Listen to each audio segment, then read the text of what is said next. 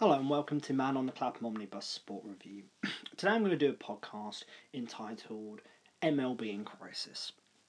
Over the past few weeks, we've had a situation where the Major League Baseball, through the commissioner and the owners and the players and the MLB Players Association, have basically been at loggerheads. They've been at each other's throats regarding this season.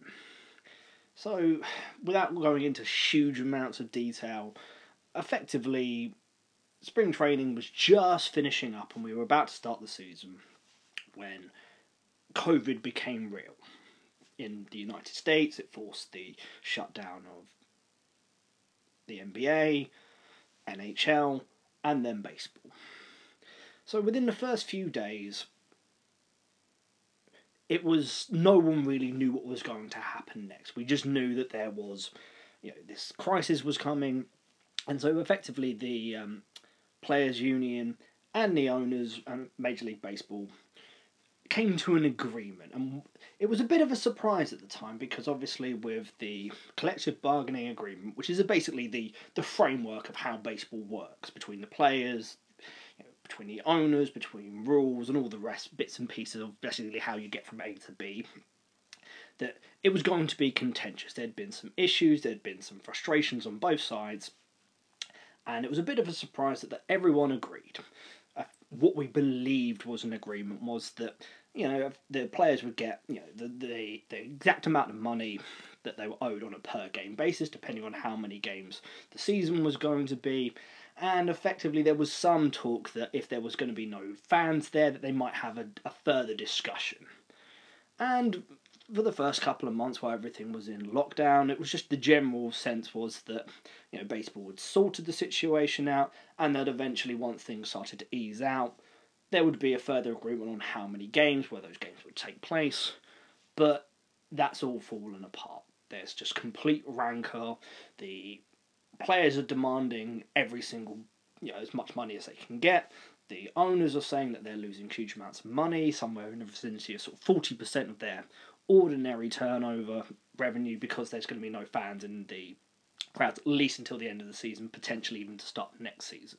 Or if there is going to be fans, not many fans.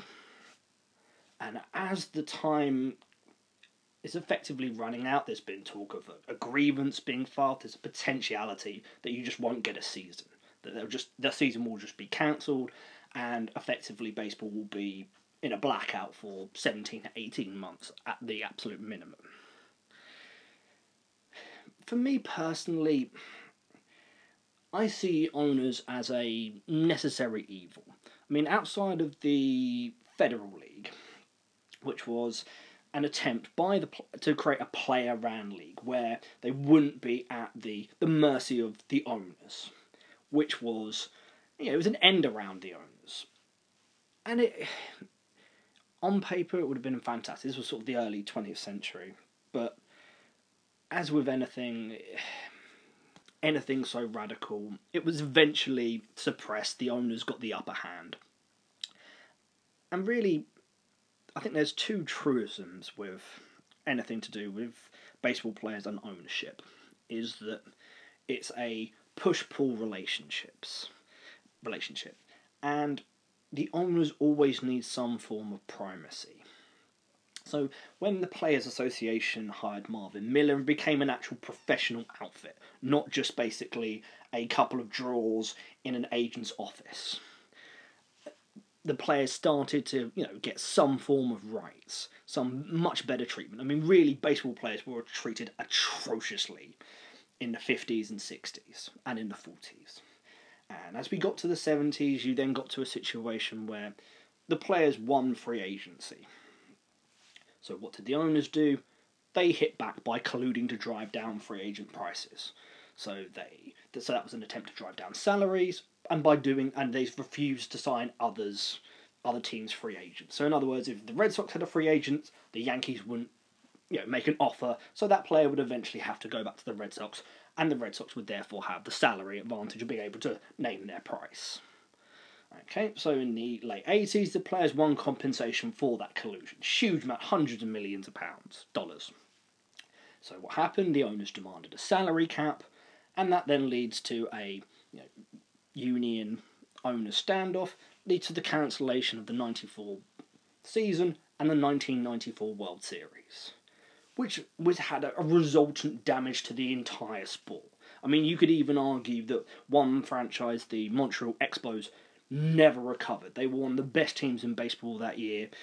They were likely to go to the playoffs. They had a really good chance of winning the whole thing, which would have given them the ability to, I suppose, sort of leverage that into building a new stadium in downtown Montreal. Didn't happen. They were never able to fix it, and eventually, the only real way of getting was to move them to Washington, and where they became the Nationals. So you can imagine, for Montreal fans, watching the Washington Nationals win the World Series must have been bittersweet in a lot of different ways. With the 94 season, what you had was, it was so rancorous. You had 2/3 of the season completed. And a lot of casual fans dropped out, and they never returned.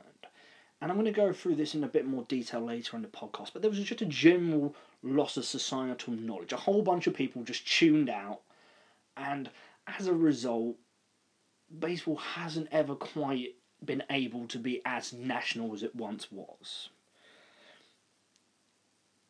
And if you compare it, let's say, with the 1919 Chicago White Sox Black Sox scandal. So basically, you had the owner, Charles Comiskey, was legendarily frugal towards his players.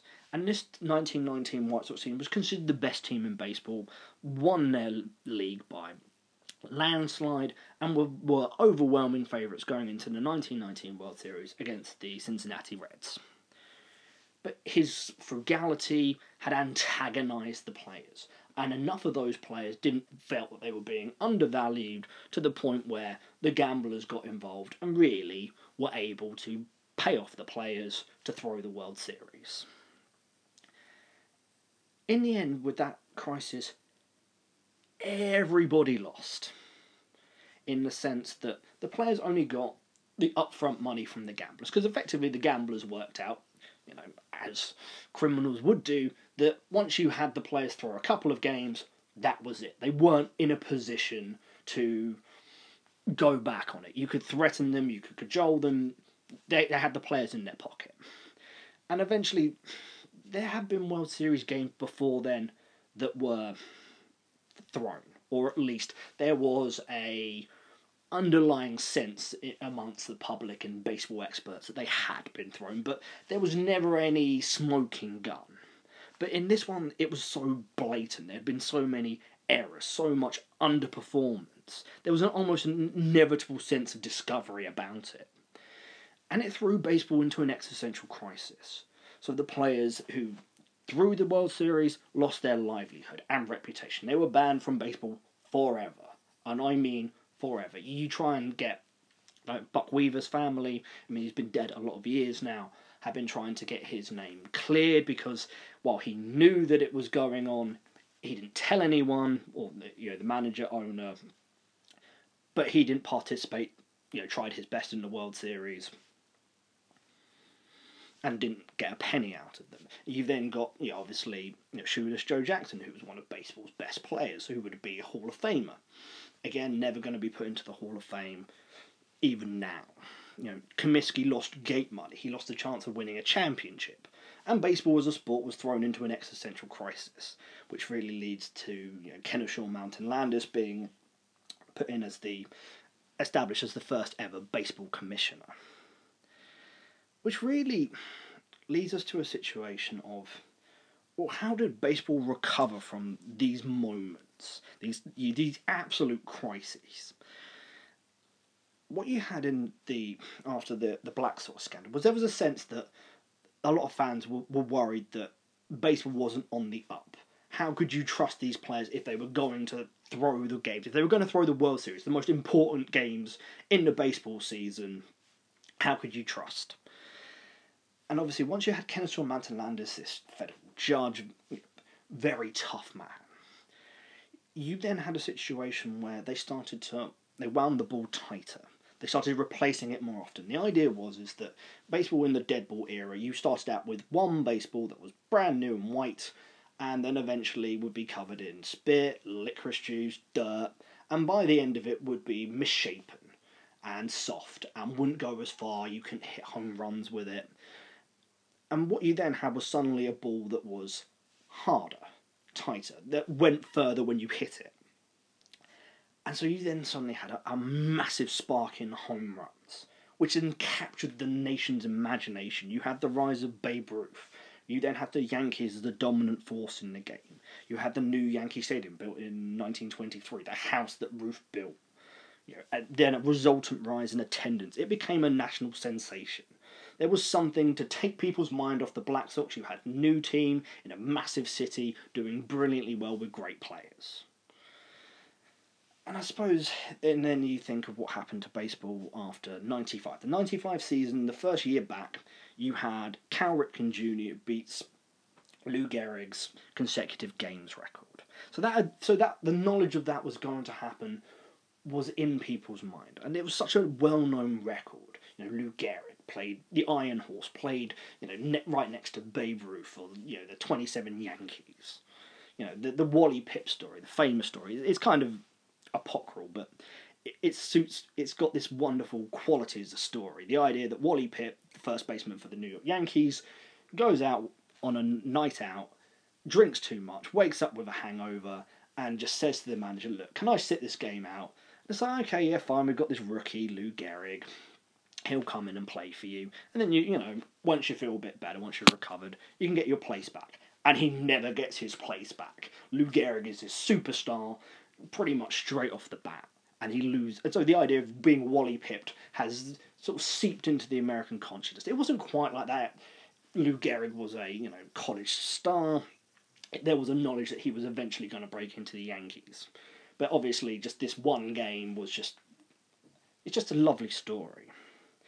And the thing is with Cal Ripken Jr. is that it was a famous baseball family. His dad was the manager of the Orioles. His brother, Billy, played for the Orioles. And the Orioles has been a sort of charter franchise in the late 70s and 80s. The idea of the Oriole way. You had Earl Weaver. So there was, I suppose, a collective societal knowledge, and that Cal Ripken had been, the shortstop for such a long period of time, is that people just understood that, basically one of the definites of life in America was Cal Ripken Jr. playing shortstop for the Baltimore Orioles. You then, in 96, you had the Yankees winning the World Series for the first time since the late 70s. You had the rise of the Core Four. You had a situation where the Cubs became good again. The Red Sox became good. And in 2003, they were about, 2 or 3 outs away from a World Series, which would have been the Cubs and the Red Sox with the curse of the Billy Goat versus the curse of Babe Ruth. One of those, curses would have been broken. You would have had Wrigley, you would have had Fenway, and you even had the New York Mets played the Yankees in a Subway Series, first time since the 50s. You had expansion, you had record crowds in Colorado, sort of 3-4 million fans. You had 70,000 people going to a baseball game at Mile High Stadium. You even had the Florida Marlins, expansion team, selling out Dolphin Stadium in 97 and 03, winning 2 World Series titles. So there were things that very quickly, and you then had the 98 home run chase between Mark McGwire and Sammy Sosa, the St. Louis Cardinals, the Chicago Cubs, both trying to get into the postseason, both different personalities, both just superstars. So how would baseball recover from a lost season in 2020? And I think for me the concept is the South Park episode. The Simpsons already did it, season 6, episode 7. If you're curious, is that all of the standard operating procedures that baseball have done when there's been a crisis wouldn't work now. So let's say you imagine a home run chase. So, sort of annals of 98. The idea of 2 players on 2 different teams going for the home run record, and whether that would recapture America's love for the game. Well, we already had that. we had the explosion of home runs. But the thing is, whereby in '98 there was a sense of wonder about it. Wow, look at the amount of home runs, look at how far they're going, how big these players are. There was almost a naivety to it, whereby now we are far more knowledgeable. We already know that the explosion of home runs is due to the launch angle revolution. A more spherical aerodynamic ball. So that's the work of the astrophysicist Meredith Wills, has basically proven that that the seams aren't as pronounced. The ball is actually rounder and it's more aerodynamic. It travels further in the air, and you've now got a situation where there's been an increase in velocity from pitchers, and just a change in offensive philosophy from hitters and teams to accept strikeouts. So in other words, it's a more efficient way of playing the game. It's the knowledge that trying to get singles doesn't get you that many runs, whereby, yep, you might have a couple of strikeouts, but if you eventually jack a 3-run home run, that is far more valuable than going 3 for 3 with 3 singles. And the point is that the home run record now is Barry Bonds at 73. It's not venerated or respected. And this is due to, steroids. The point is, there was always going to be a tipping point with steroids when someone was going to take it too far. And Barry Bonds was that person. In other words, Barry Bonds, when he was winning 3 MVPs in his 20s and early 30s, was nowhere near as good as the player of Barry Bonds, age 38 to 42, which is just fundamentally ridiculous. I mean, basically, you take a photo, you look at a photo of Barry Bonds at the back end of his career and in his prime, and they are just two different people. He is just absolutely enormous. I mean, his head grew bigger. We're talking about 3 or 4 hat sizes worth of bigger. He, in terms of even the equipment he was using, in terms of when you see video of Barry Bonds hitting, especially during the season where he hit 73, he looks like a medieval knight. He's got, arm guards, wrist guard, elbow guards. He actually looks as if he's wearing a suit of armour, hitting. He got 232 walks in a season. He just effectively broke baseball because he was so naturally gifted. And then when you're able to get to that size and to be able to be still hitting home runs deep into September, deep into October, without there being any stopping. In other words, just people, he even got walked while the bases were loaded. They were that terrified. He was that good a hitter. Whereby, if you compare it to what Maguire and Souza went through, is that the record was Roger Maris, who chased down Babe Ruth. So it was, the home run chase in 61, there's a fantastic movie, 61 Asterisks, by Billy Crystal. It's a made-for-TV movie, but it's really good in the sense that, and it captures, Mickey Mantle, America's hero, and Roger Maris, and their different personalities chasing this record, and how baseball, a lot of fans didn't want them to break Babe Ruth's, record of 61. 60. And so it was almost special that, Mark Maguire did it, and, Roger Maris had spent a couple of years playing in St. Louis and loved it there. It was a record that America accepted, and what was happy was broken. Whereby when Barry did it, by that point people were starting to get tired. There were question marks about, steroids in baseball, and it just wasn't anywhere near as special. And so really it's only, with, there was an ESPN 30 for 30 documentary that was released earlier this summer called Long Gone Summer. We're only really beginning the process of historical revisionism with regards to Sosa and Mark Maguire. We're starting to accept that there was changes to the ball in the 90s. There was more weight training. There was expansion. And to a smaller extent, there were steroids. And they all played a role in the explosion of home run and offense in the late 90s, early 2000s. The point is that the famous example was when Mark Maguire was seen in his locker. He was giving a huge interview, sort of 20, 30 journalists. And one of the journalists noticed that in his locker there was a bottle of Andro, which is effectively was a steroid. But at the time it was available over the counter without a prescription. Baseball wasn't testing, and that was in part due to sort of intransigence from the Players Association not wanting baseball to be able to test their members, and there was a blind eye from a lot of the media. So in other words, a lot of the conventional media criticised this journalist for bringing it up, because really, and in some ways I can sort of understand it, is that baseball had gone through the trauma of losing the 94 season. There were still people in 95 and 96, 97 who were angry at the game. There's a whole bunch of people who had basically decided that they'd been so hurt by this, they weren't going back. And 98 home run chase was helping to get people back into the sport. Baseball needed a feel-good story. And the problem, and Andrew was just something that was going to pop that balloon. And it was really a grey area. I mean, it'd only just been banned by the Olympic Committee. But it was available, still, as I've said, available over the counter. And while MLB rules technically outlawed steroids, in the sense that they were illegal to distribute without a prescription, but that wasn't an official don't take steroids. It was merely don't engage in illegal activity. But the point is that, as anyone knows, steroids are freely available in gyms.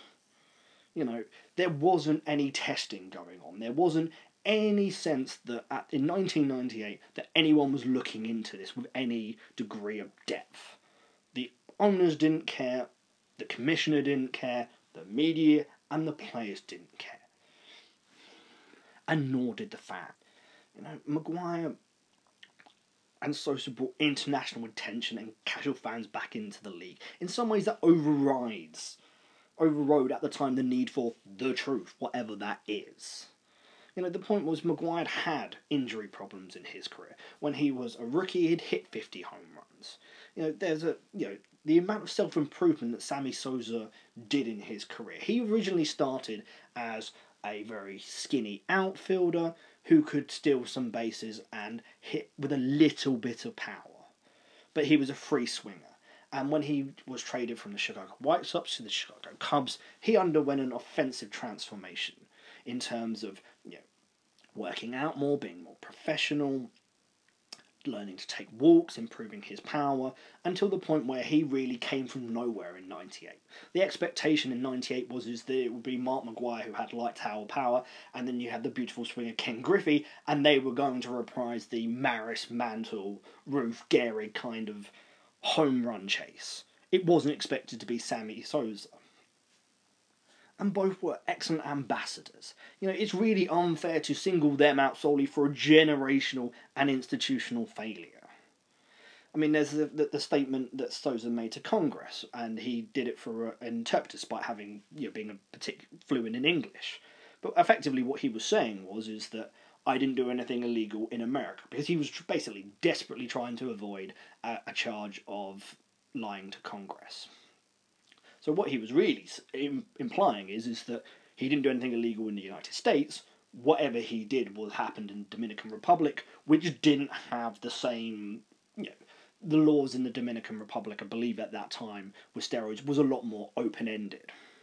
I think the writer Jay Jaff puts it best in terms of it was baseball's Wild West era.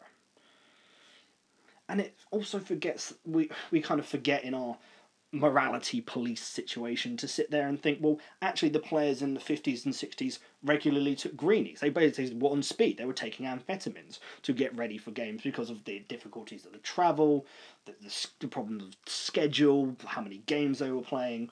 So no one really is innocent. At some point in baseball history, there's always been people trying to get an advantage somehow.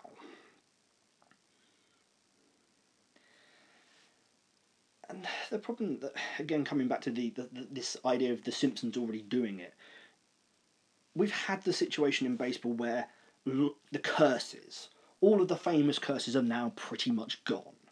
In 2004, you had the Red Sox coming back from 3-0 down against the Yankees and breaking the curse of that Bambino sweeping the St. Louis Cardinals. in 2005, you had the curse of the Black Sox was lifted. So in other words, in 2 years, you had a situation where an 86-year drought and basically a 90-year drought were just gone within 2 seasons. In 2016, the Cubs finally broke the Billy Goat curse. So there's really, that storyline has been played out. Everyone's seen that in baseball. You've seen all of the reactions are the same. You get the, we finally did it put on graves. You get the mass celebration of a city, the cathartic moment of finally getting that victory.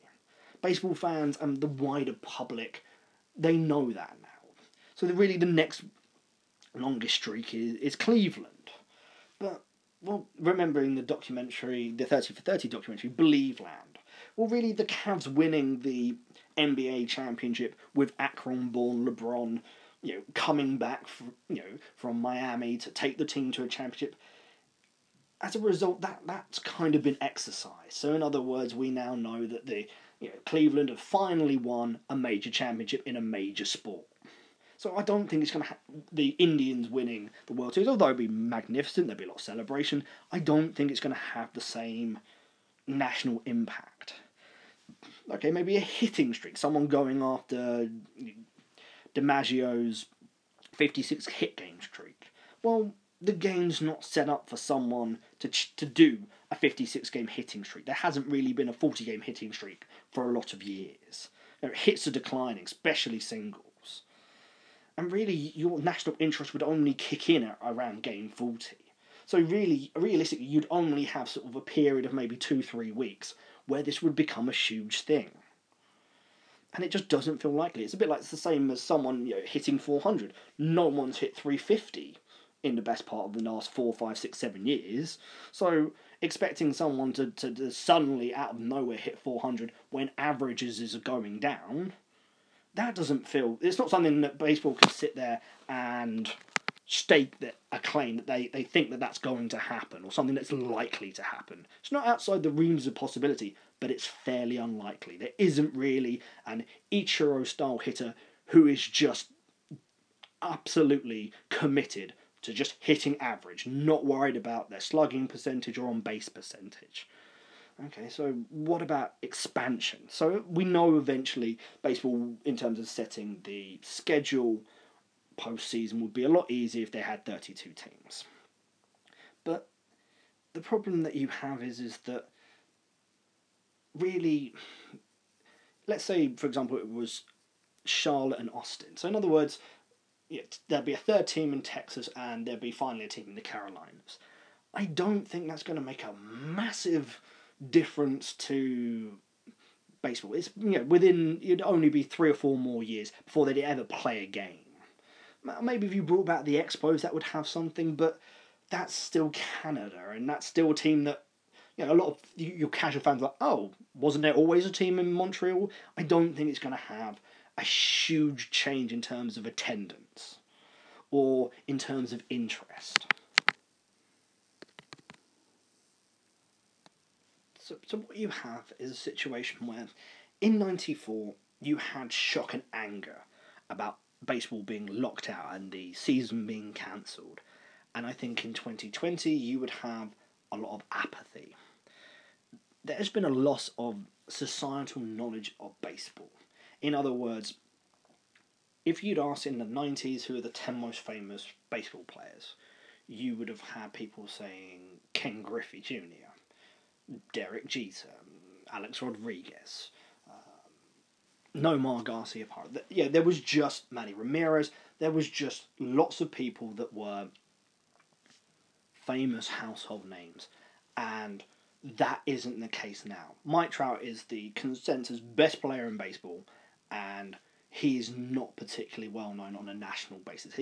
You're not getting baseball players being used as the ambassadors for companies nationwide. That link, that knowledge that most people had, has now disappeared. Baseball is far more of a regional game that at times has moments of national sort of import rather than being a national game. In other words, people would know who was in the World Series. People would know who the best player in baseball was.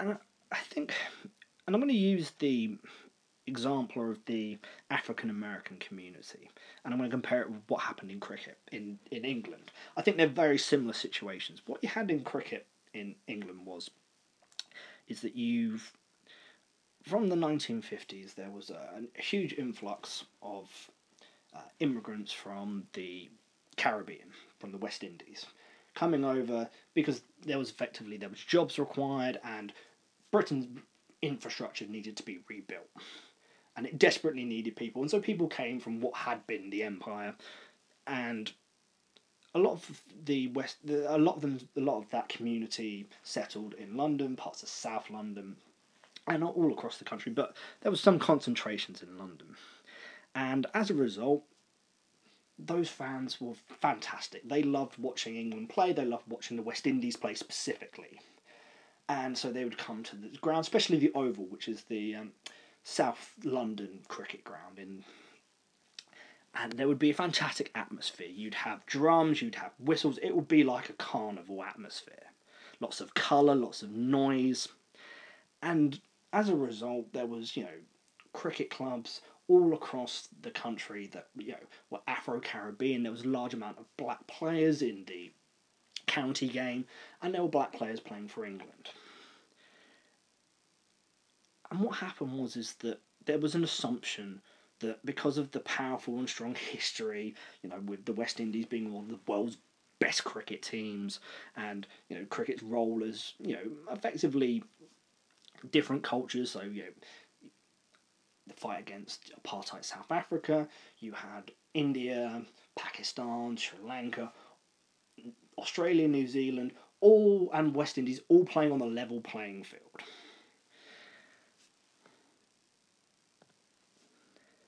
And I think it's similar with baseball. Baseball in the 1980s, you had just a whole bunch of just brilliant players. You had Darryl Strawberry, you had Dwight Gooden, Don Baylor. You could, off the top of your head, at any given point, name 8 or 9 superstar African American baseball players. And the sense that, obviously with the history with Jackie Robinson, with the Negro Leagues, and what happened is that in English cricket they banned the drums, the whistles, the noise, and it was it was such a regressive fuddy-duddy thing to do, and it didn't benefit anyone. And so immediately those fans disappeared. Suddenly, before you knew it, participation at grassroots cratered. Professionals dwindled.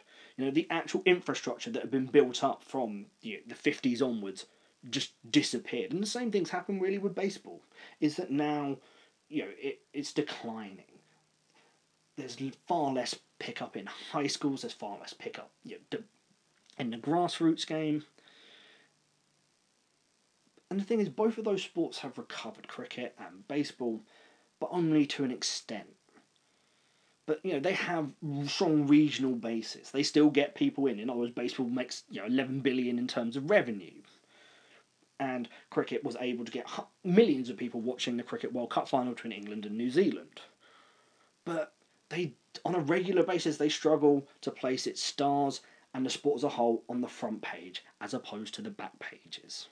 So even now, one of England's best bowlers is Jofra Archer, who was born in Barbados to an English father, has decided to come and play for England. It's huge. I think there's large amounts of the black population that just have no idea. They haven't played cricket at school, they haven't gotten to see a cricket game in years, and they're not going to.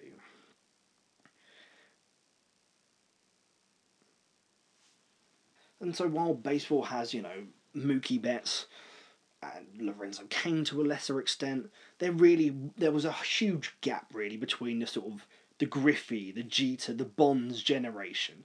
Really, the only person that I think sort of maybe bridged that was CC Sabathia, and that's only one player. And okay, he was fantastic when he for the Indians and for the Brewers for a short period of time, and maybe the first couple of years for the Yankees. But really, the last 5-6 years of his career has been really just an innings-eating, slightly above average starter who's borderline Hall of Fame. And I don't think that is going to be on the front pages. the problem that both sports have is that no matter how much genius, no matter the genius of Ben Stokes at cricket, the genius of Mike Trout, you know, doing basically like Mickey Mantle things, is that it's still escaping large, swathes of the wider general public.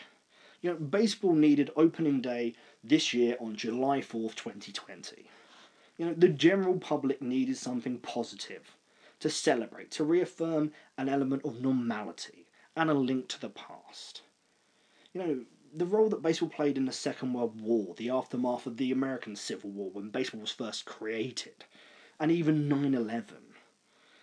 It was the best placed sport to do that. Think to the George Carlin comedy routine about the differences in language between baseball and football.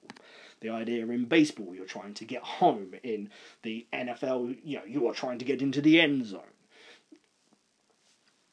That routine is well worth checking out on YouTube. I can't really give it the credit that George Carlin can, or the delivery. But the point is that there's an intrinsic link between baseball and the creation of Americana. And it gives it an ability to heal in a way that basketball, the NFL, and hockey lack. They don't have the same depth of history. They don't come out of the American Civil War. They don't sort of mine the gap between the pastoral, the rural America, and inner city America. And the development, not just of baseball, but the development of America itself. I mean, there was a similar spike in cricket in Great Britain that took place in the post-war years, in the late 40s, early 50s, where this was a battered nation that was just trying to re-heal itself, trying to rebuild itself. There was still rationing. Things were rough. There was a couple of horrible winters. But always what would happen is in the summer, you would take comfort in cricket, because it would just take you back to a sort of idyllic, an imagined idyllic past where it was the village green, where before the two world wars, before things became very complicated. And you just have a great batsman, like a Compton would have a fantastic game, maybe hit 2,000 runs, and just by playing in such a positive way would just make people feel happy. It was a diversion. There was also a sense of hope. And baseball having 6 to 8 weeks of the sporting calendar to itself, assuming an outsized role and its natural place as a cultural institution, displaying the United States at its best. That was a generational chance to bring the wider general public back to the sport. To slowly start repairing the societal knowledge of baseball that would allow its stars to become nationally recognised again. So you'd have people going, wow, Mike Trout really is just an amazing baseball player. He can hit for average. He takes his walks. He can hit tape measure home runs. He plays a great outfield. Great centre field. Got a strong throwing arm. You'd even be almost saying to the black community, the African American, here's Mookie Betts, here's Lorenzo Cain. Here are some stars that young people can look up to. And so, why did this fail? Why aren't I talking about the start of the season when instead I'm talking about this impasse and the possibility of losing a season rather than getting one? And for me, I think it's really 2 or 3 interlinked strands. The 2016 collective bargaining negotiations were a massive win for the owners. Tony Clark, who's an ex-baseball player, was the head of the Players Association, and he was inexperienced. And what basically happened is that they were overly focused on comfort lifestyle concessions, i.e. we want more off days, we want more money, per diem money in spring training. In other words, we wanted to make the day-to-day life of being a baseball player better. And so what they didn't go after arbitration, where you have the adversarial nature of the hearing. So in other words, with the arbitration process, effectively, if you go to a hearing, is that you basically say, this is how much I think I should be paid. Let's say it's $3 million. And your team say, actually, we think you're worth $2.85 million. And so you put your case with your agent, say, well, I've done this, I've hit this amount of home runs, this is how good my defense is, and they will say, well, actually, we think your defense was crap, we don't think you walk enough, you've done a couple of social media posts that have damaged the team, and it's very adversarial. And so eventually, effectively, your team is telling you, we don't think you're good enough to earn what you think you're worth. And that isn't positive. That's not going to engender a long relationship with your team. And that's the team that drafted you, the team that developed you. And what you had is that you had teams increasingly buying out young players at a discount. So in other words, you've just made it to the big leagues, and they're offering you a 5-6 year contract of $30 million, which, if you're 19, 20, is an enormous life-changing amount of money. However, the team are basically locking up how much you're going to make at a fixed price, which means that if actually you turn out to produce $70 million worth of value, that money, you don't get that money back. But obviously, if you go year to year and get injured, you basically don't make any of that money. It's a real... You can understand why these players, especially players from poorer backgrounds, from Latin America, would take that money, because that is money that would then change their families. But it's a way that the owners and front offices have then basically shafted the players out of some money. And what you're getting is, and I don't think it's collusion in the 1980s sense where all the owners met up and decided as a collective whole to try and tape down on free agent spending and salary as a whole. What it is that the front offices are now increasingly homogenized. They're full of Ivy League graduates. They're all using advanced analytics, so they're using all kind of algorithms and maths as a way to evaluate players. And I think someone put it best as McKinsey-ified. So in other words, it's all about getting the most amount of value in a very sort of cutthroat manner. So basically everyone is using the same systems, and everyone is effectively evaluating player skills in the same manner, and therefore evaluating players financially the same, which just means that the middle class of free agent in their late 20s, so they've had 3 years of cost control where they earn sort of basically anywhere sort of the league minimum, which at the moment is about $600,000. And so that's for about 2-3 years. We get kind of modest bumps. So it's almost 600 to 650 to maybe $1 million. And then you have the 3 years of arbitration where you might go from sort of 2 million, 4 million, 6 million, depending on whether you get better or injured.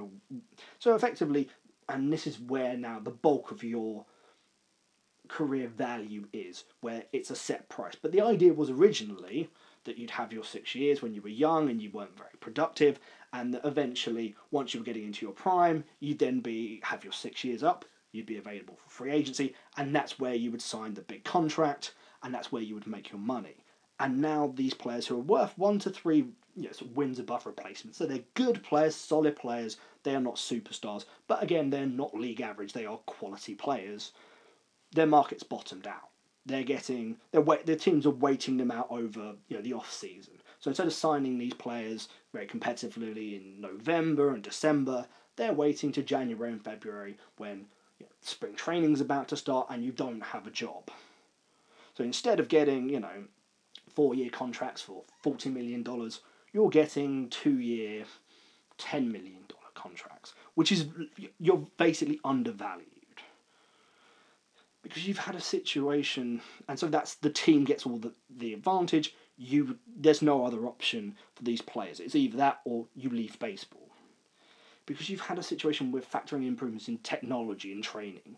Younger players are now increasingly productive. So you've got a situation where 19-year-olds are now rocking up into the big leagues from day one and performing fantastically well, which just didn't happen a decade ago. And this is the thing, it's all beneficial to the owners in terms of cost and control. And you've now had a situation where, and this is, I suppose, unintended consequences, with decline of players in their early 30s as a result of increased velocity and decline in the use of steroids to prolong careers artificially, that's where a lot of this anger is coming from. And you can understand why the players are angry and why they feel that the owners keep on taking more and more advantage of them. And so the Players Association have hired Bruce Meyer to be their lead negotiator. So effectively, which chimed in. So in other words, effectively the MLB Players Association is trying to out-owner the owners with an aggressive strategy, and it has. This is succeeding in uniting the membership, and they are scaring ownership and the commissioners with threats of agreements. By that, because of this deal, because of the agreement in March when spring training was suspended, effectively, it's the legalese side of it is that it's dependent on baseball trying to play the maximum amount of games. So if, let's say, the commissioner was to decide to set the schedule at 40 games, the players could say, you haven't negotiated in good faith. You could have played 60 games, you played 40, and effectively you've screwed us out of 20 games worth of salary. And if you took that to a grievance and the third-party arbitrator agrees with you, then the owners and baseball would owe the players hundreds of millions of pounds in a settlement. But the problem is that you've led to an ugly public fight that has damaged the sport. And this opportunity, generational opportunity, to reinvigorate the sport. But all of this is set against a backdrop of a global crisis. Was this the moment to argue over the money? Every other sport, cricket, football, basketball, ice hockey. And ice hockey has had problems. Ice hockey has had a season, has had many issues, probably even more issues than baseball, in terms of arguments between owners and players. They've had an entire season locked out, not just part of one, an entire season wiped from the record. Just no games took place.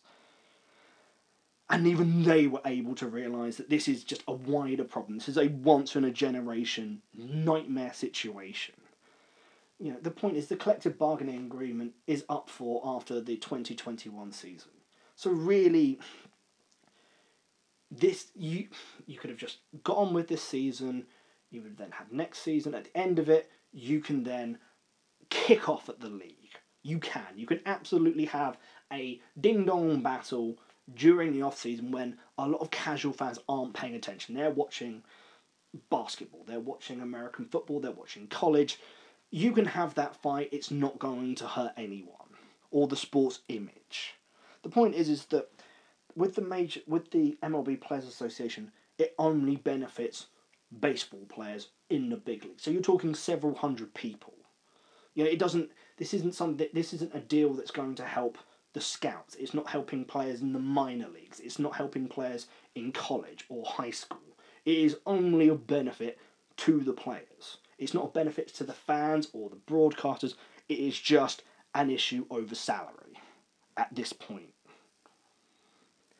I suppose from the way how I look at it is that if you're going to take sort of Mark McGwire and Sammy Sosa, then that home run chase in '98 really was part of the reason why I fell in love with baseball. I'd seen baseball in '96 and when I first visited America, and I loved it, but there wasn't really a way in sort of 1990, the late 90s, where you were able to keep up with baseball on a regular basis, living in Great Britain. It just wasn't, there wasn't that many games on, and if they were on, they were on late at night, where obviously as a sort of 10, 11-year-old, you're not going to be allowed to stay up to 3 o'clock in the morning watching the White Sox play Kansas City Royals.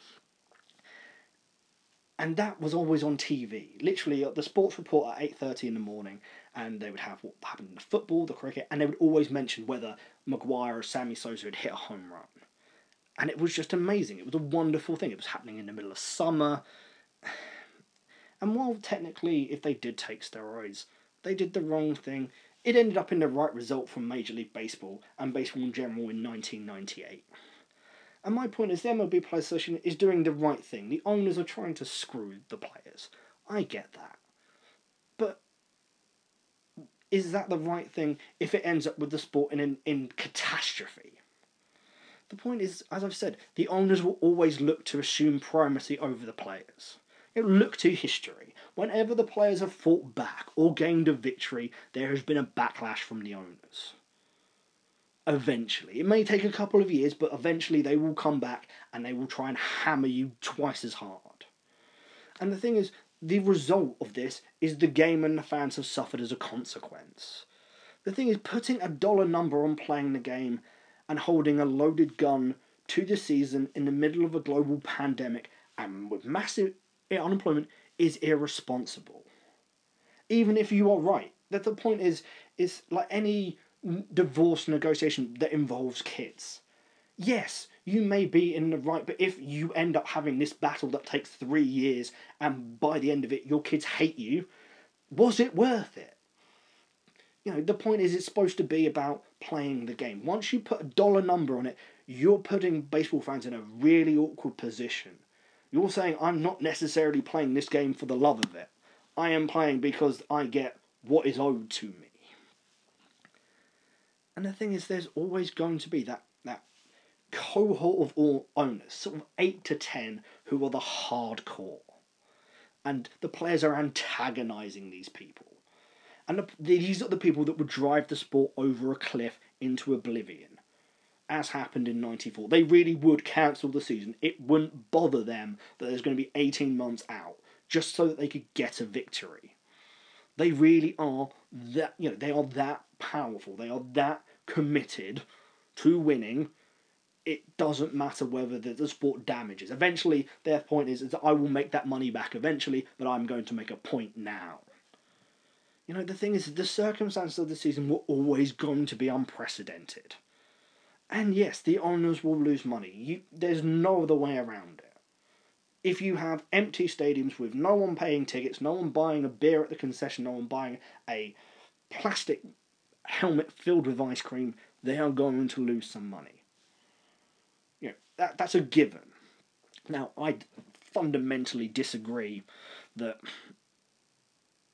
baseball is unprofitable. I think any outfit that gets $11 million worth of revenue is making a profit on some level. You can hide the profits by clever accounting. You can turn a $5 million profit into a $10 million loss if that's what suits your bottom line. But really, it's a profitable sport. And the thing is, the owners have collectively profited from the CBA victory in 2016, and they then needlessly wound the players up, by limiting spending on free agency, and self-serving claims of poverty that are risible. They're just not believable. You've had teams that have tanked, and the thing is that, but that's not a baseball problem solely. You've had, the 76ers in Philadelphia, in the NBA, they had the process. And the thing is that tanking in some ways has worked. You've had the success of the Houston Astros, to a lesser extent the success of the Pittsburgh Pirates. It's not something that the owners created of their own volition to screw the players. They've just taken advantage over the changes with data that have happened. If you take what the reaction of baseball to Moneyball in the late 90s was, Billy Beane is a bit of a crank and it's all a bit of a joke. But actually, really, the industry as a whole has taken on those values and then taken them to the absolute nth degree, which has had good things and negative things. For me personally, I think in terms of pace of play, in terms of the way how the sport is currently run, I don't see it as being that positive. I think that the game has suffered as a result of too much obsession with data and missing the wood for the trees. And the thing is, baseball in 1920 and 95 were primed to come back from the adversity and scandal. MLB right now is not. There are just no quick fixes or feel-good stories that would mask stagnant play, pace of play, where there's just home runs, the ball's not getting in play, it's either a strikeout or a walk. Or the looming battle regarding the new collective bargaining agreement. The owners, if history is any guide, will be spoiling for a fight. And right now the relations between both of the sides are at an all-time low. So really, is there any belief that there's going to be a consensus or major reforms being agreed from this? Broadly speaking, the players have right on their side. The owners have enjoyed record revenues, new TV deals, enlarged franchise valuations. Like, David Glass bought, the Kansas City Royals in the mid-90s for $100 million and just recently sold it for $1.2 billion. And the players as a whole haven't had that money transferred to them as a collective. But as I've said, was this the right moment to spoil for a fight? Was a more nuanced approach in accepting that this season was a one-off. Cutting, making a deal with Major League Baseball for the overall good of the game. Even if you had to sit there and say, we are playing this season under protest. We are doing this for America so that you have games, so that you're trying to build a sense of a coalition where you have a nation that has fallen back in love with baseball, that is glad that the players have made this sacrifice, that they've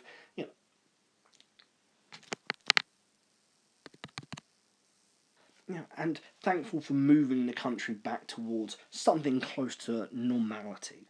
Would it be better to have a resurgent, popular Major League Baseball, with the players being the centre of that, with the owners being the ones who are the bad guys? So you're just basically trying to build a situation where baseball in 2021 is in its strongest place.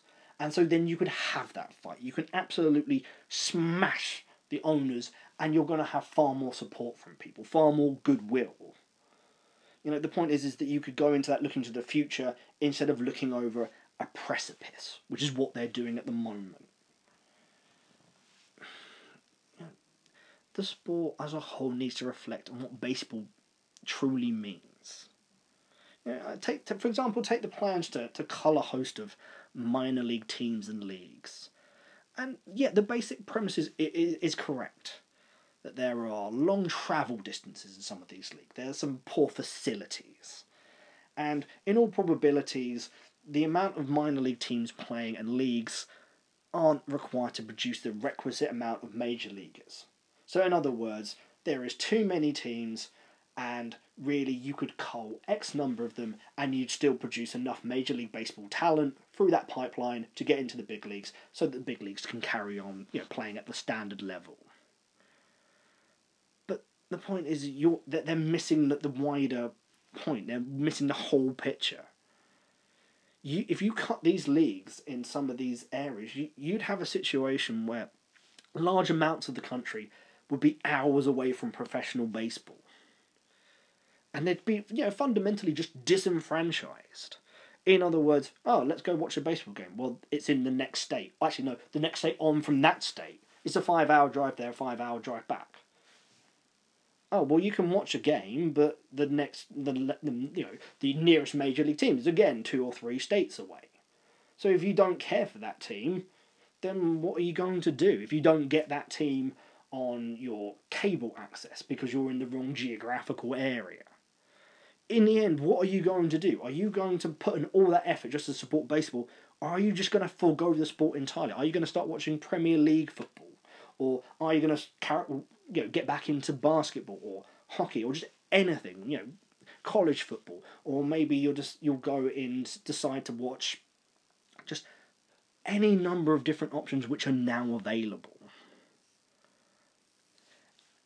You're more likely to have people forego the sport than to go that extra mile. And this is it. It's just an obsession with efficiency. But it damages the ecosystem of a sport. And this is a sport that has a rapidly aging, increasingly white demographic. I can't believe I have to keep underlining this. It's a good thing to have more professional baseball players and teams selling the games to all of America and the wider baseball world. Yes, some of these players who don't make it in the minor leagues, they don't become big leaguers, but they go back to their communities and they coach little league, or they set up a little league, or they coach high school, and they get people to love the game, get more kids into it. Lorenzo Cain is the perfect example. He had no idea about baseball whatsoever. Failed to make, I think it was the basketball team. And so literally he wanted to play, and his mum wouldn't let him play American football. So he just rocks up at the high school tryout for baseball and they gave him a glove and he put it on the wrong hand, but he ran out and made just a worldie of a catch in centre field, and now has made a baseball career when no one expect. This is someone who really just took up the game when they were sort of 16, 17, and has now been one of the best centre fielders in baseball. But look at that! If had he not turned up to that high school tryout, we'd have never heard of him. Just because the benefits are not immediately available on a balance sheet doesn't mean they don't exist. One of the things that it's a bit like Jackie Robinson Day in the big leagues, and it's a special day to remember his sacrifices and his achievements. But for me, and this is not really a criticism, but it's more an observation. But the same old articles are produced year after year. They tell the same stories, maybe slightly differently. But if you sat there and got me a printout of Jackie Robinson articles from 2017, 2018, 2019, and mixed them and sort of jumbled them all up, I wouldn't tell you which year was which. They all just could be the same year. And the thing is that Jackie Robinson broke the colour line to give African Americans the opportunity henceforth and for all time to play in the big leagues, a chance in the big leagues. But the thing is, we can't claim that's success if there's been a massive drop in African American players in the league and baseball in general. If they're not playing at high school level, if they're not playing little league, if they are not ever picking up a bat, if they never even have the opportunity to pick up a bat, then that's failure. Then that is, in of its way, racism. It's maybe inadvertent racism. Maybe you didn't deliberately mean to. Maybe baseball in the late 80s and 90s had no idea that the infrastructure had gone and had disappeared. They just assumed that there would always be a Gary Sheffield. They always assumed that there will be another Ken Griffey coming out of somewhere. And didn't realise that a whole swathe of people, instead of playing baseball, played basketball. They played hockey. They played football. They played soccer. I believe that baseball needs to keep these minor league teams in their community, and that the MLB Players Association needs to use their political capital not just to help big leaguers, but the sport as a whole. Really, the way how I would do it is to have baseball needs its big tryout. It just needs to go all around the United States and even Canada and have tryouts and just find people who are good at baseball. Maybe people who were who took up football instead and then didn't get the scholarship they wanted, or didn't make it in basketball. But all that have skills that had they picked up baseball when they were a kid would have been great at it. And when you find these talent, and they are there, they have always been there. And you go into these underserved communities, or you get these people that have just been missed out because the scouting network wasn't there. And this doesn't mean they have to be all African American, or just everyone who's just missed out on a chance at baseball should have some opportunity, even if they have to go to a field somewhere and just have that opportunity. And then when you find these handful of players, put them into the minor leagues. Rechristen it, call it the Hope League. And so suddenly you get an option. Maybe it was not going to produce a huge amount of big leaguers, but it's just an opportunity for people to have a chance to make it in baseball, or just to fall in love with the sport. And the thing is, the names of these teams need to be the Greys, the Monarch, the Cuban Stars. And wearing those uniforms, so that these uniforms, instead of being permanently exiled to the history books and the museums. I mean, I love the Negro Leagues Museum in Kansas City. I would heartily recommend anyone, if you're in that local area, to visit it. It is an amazing thing. But that museum has done everything it could do. But Major League Baseball needs to do more. So in other words, if you're going to, let's say, Bluefield, in West Virginia, all of these places, and to give them a team, and to keep them within the baseball community, and the ability to say, giving these kids a dream, a hope of getting to the big leagues, and making these uniforms that mean so much to baseball history alive and real again. And a way that you can sit there and say to to communities that have, been seduced by the idea of, divisive, hateful rhetoric, saying that, baseball is a symbol that unifies us. The uniforms mean something, the names mean something, the players that you are now going to have on your team. Maybe the baseball won't be quite as good as it was when it was Single A, but when it's the Hope League, it's an opportunity. It's going to be something that is going to be a positive, that sort of bridges the divide between what people think of the inner cities, what people think of different communities, and allows people to just fall back in love with baseball. I mean, what the Hope League, to my mind, would be is that baseball is truly a sport for the cities, for the rural communities, for the rich, for the poor. And then baseball can truly become a national sport again. Thank you for listening.